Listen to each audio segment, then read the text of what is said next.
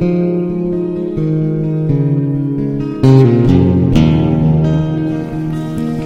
going to continue with our last episode where we were just talking about the Antichrist. Who is he?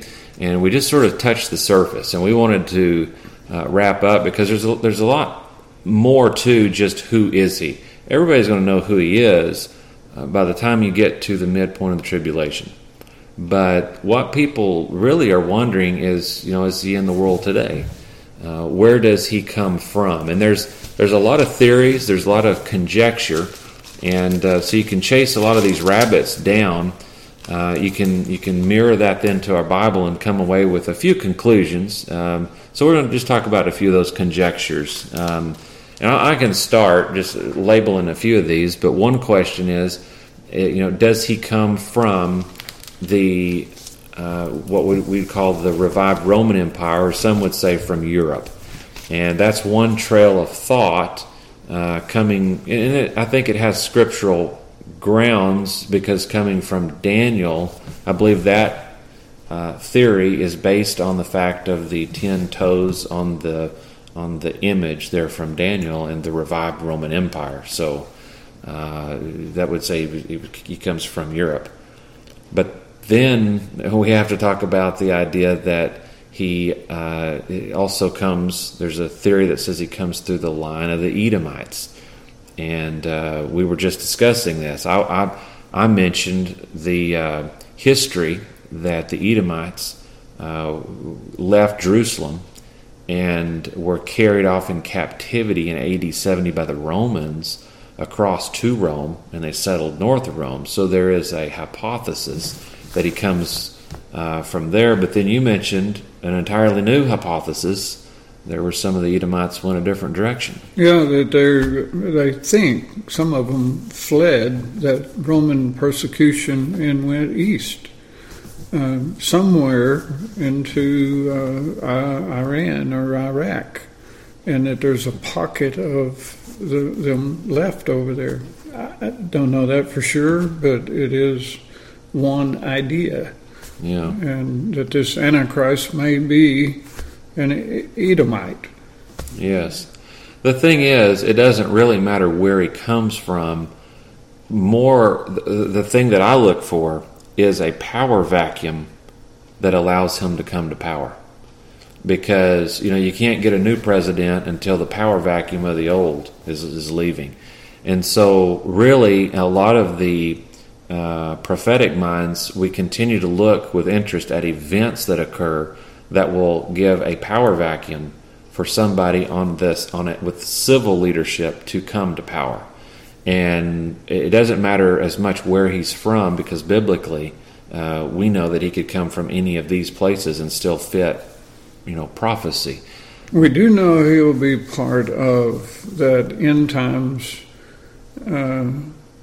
revived Roman Empire. Yes. It speaks of that image again that Daniel saw, or King Nebuchadnezzar saw, that Daniel interpreted. And when you get down to the feet and 10 toes, there's 10 nations that give their allegiance to a centralized government and centralized power, who is headed by that Antichrist. And it even says that he overthrows some of them, and there's some inter-warlike things going on, but he rises to power from that. But you have to remember that ancient Roman Empire divided into two halves. One went east and one went west. And so he could come from Europe, or he could come from what we call the Middle East. And still fit biblical prophecy. That's right. Yeah, that's the thing. There's so many ways to look at the prophecy. The other thing is we always define the revived Roman Empire as being physically seated in Europe, where that may or may not be true. It's going to have a lot of the same lands that the Roman Empire had, but it may not be seated there. If what you're saying is which is true, but if we mirror that or overlay it with prophecy. We could be talking about the Western or the Eastern. If it's the Eastern, then we could just be talking about the land of the Middle East being in that revived Roman Empire. Well, it's interesting that in the book of Revelation it speaks of Babylon numerous times. And of course we know that term refers to more than just the city. It is referring to a greater extent to commerce and religion and many other things. But the idea, one idea, is that becomes kind of a world power center that leads up to the establishment of the Antichrist. Chuck Missler pointed out something that was extremely interesting. He said if you look at the centers of power during the church age, as they have migrated westward, that there were times in Europe, Spain, Portugal was the head, and France, and then Great Britain, and we know in the 1800s it was British world empire, and then United States. We've been a power, and there's been some transition between those, and Chuck Missler said, be watching on the horizon. And he said China may be the next world power.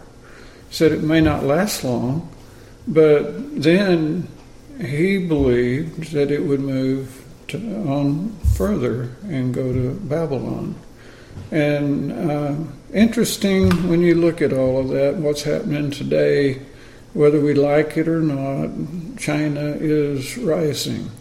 And it does speak of an army of 200 million people coming from the east that harasses the Antichrist. And only China can put forth that kind of an army. Yes, yeah, they're the only one with the population. Yeah, and they do have actually within the last few years 200 million in their reserve. As for foot soldiers, infantry. Yeah. So it's a possibility. There's a lot to consider with the Antichrist, but if you look at the split between the Western and the Eastern, this means that we have to sort of look at our prophecy and redefine our parameters, because he could come from Rome, he could come from Europe, but this other is also true. It's also interesting because when they talk about the 10 toes for years, and I remember when the European Union came together, and everybody was getting pretty excited when we hit 9 and 10 nations, but then we started breaking the pattern, because then it went to 12 and 13 and it just climbed from there. So now that we don't know, they thought that was it. But I also find it interesting that the Arab League, that there's been 10 nations in that for many years. And that also fits the eastern area of the Roman Empire. And so we could be looking, and according to Daniel and the warfare and things that we see there, we could be seeing him come more in the Middle East and be in charge of that region. Well, people scoffed for a long time when the Bible talks about, and the whole world will be able to see and watch what's going on in Jerusalem with the false prophet and the Antichrist, and later with the two witnesses. It says the whole world will see them killed by the Antichrist and see them lying in the street. I guess it's a live video feeding around the world, those two guys laying there. And they revive, and the whole world sees it. And yes, until modern times, that was impossible. Yes. People scoffed, and I said, the whole world can't see that.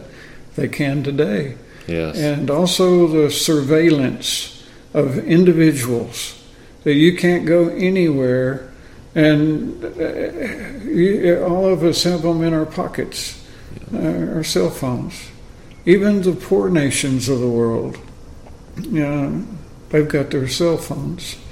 And the Antichrist will be able to watch all of us, even hear what we're saying, and come after us. He's definitely going to have his army that's going to come after God, believers in Jesus. Yes.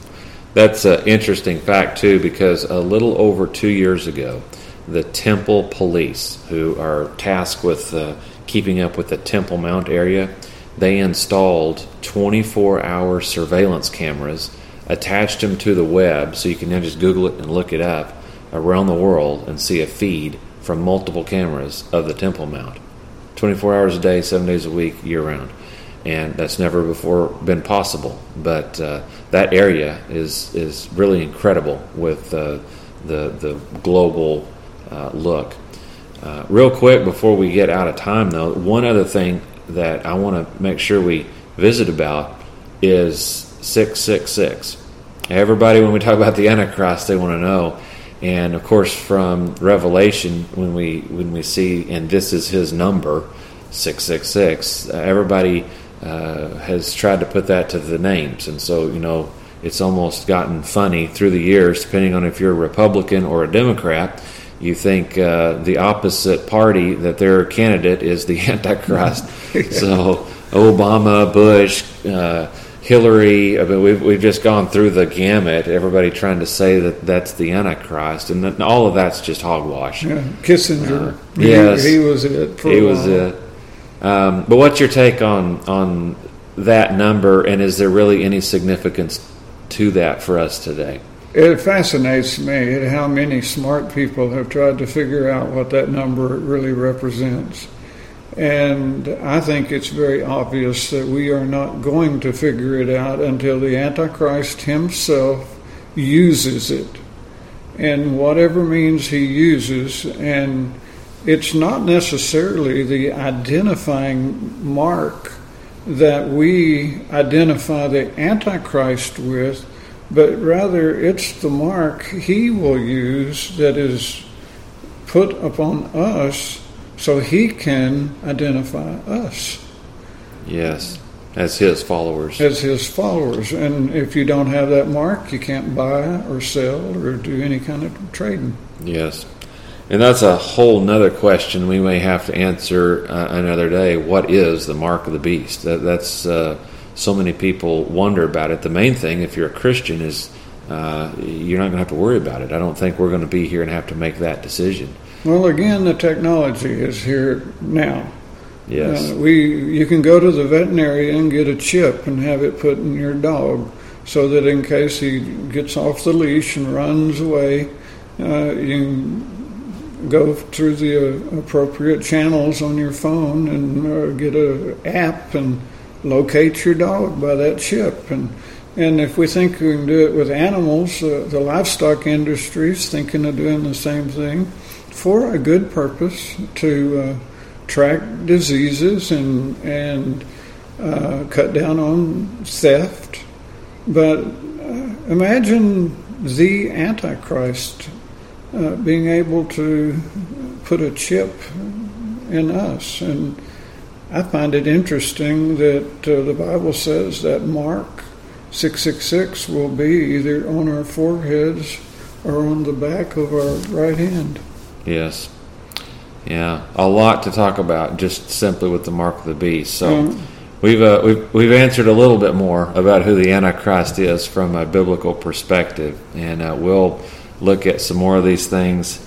Well, I would like to just conclude what I have to say with just out of 2 Thessalonians, just a word of hope to everyone. It says, for all of us who are believers, not to soon be shaken in mind or troubled, either by spirit or by word or by letter, as if from us, as though the day of Christ had come. Let no one deceive you. In other words, don't be tricked. Don't be deceived by any means, for that day will not come unless the falling away comes first and the man of sin is revealed, the son of perdition. Man of sin, son of perdition. Those are both terms that refer to the Antichrist. And the word of hope here for us again in 2 Thessalonians 2, verses 2 and following, are don't be shaken in mind or troubled. We don't have to worry about the Antichrist if you're a believer in Jesus Christ. I believe that he will remove us from the earth in what we know as the rapture before that man of sin is revealed. Amen. That's very good, and it's good to end on a good note. Yeah. And one of hope. Mm-hmm. So we'll be continuing to look at a few more things along these lines in some future episodes, but for now we're going to let everybody go. God bless you guys. Till next time.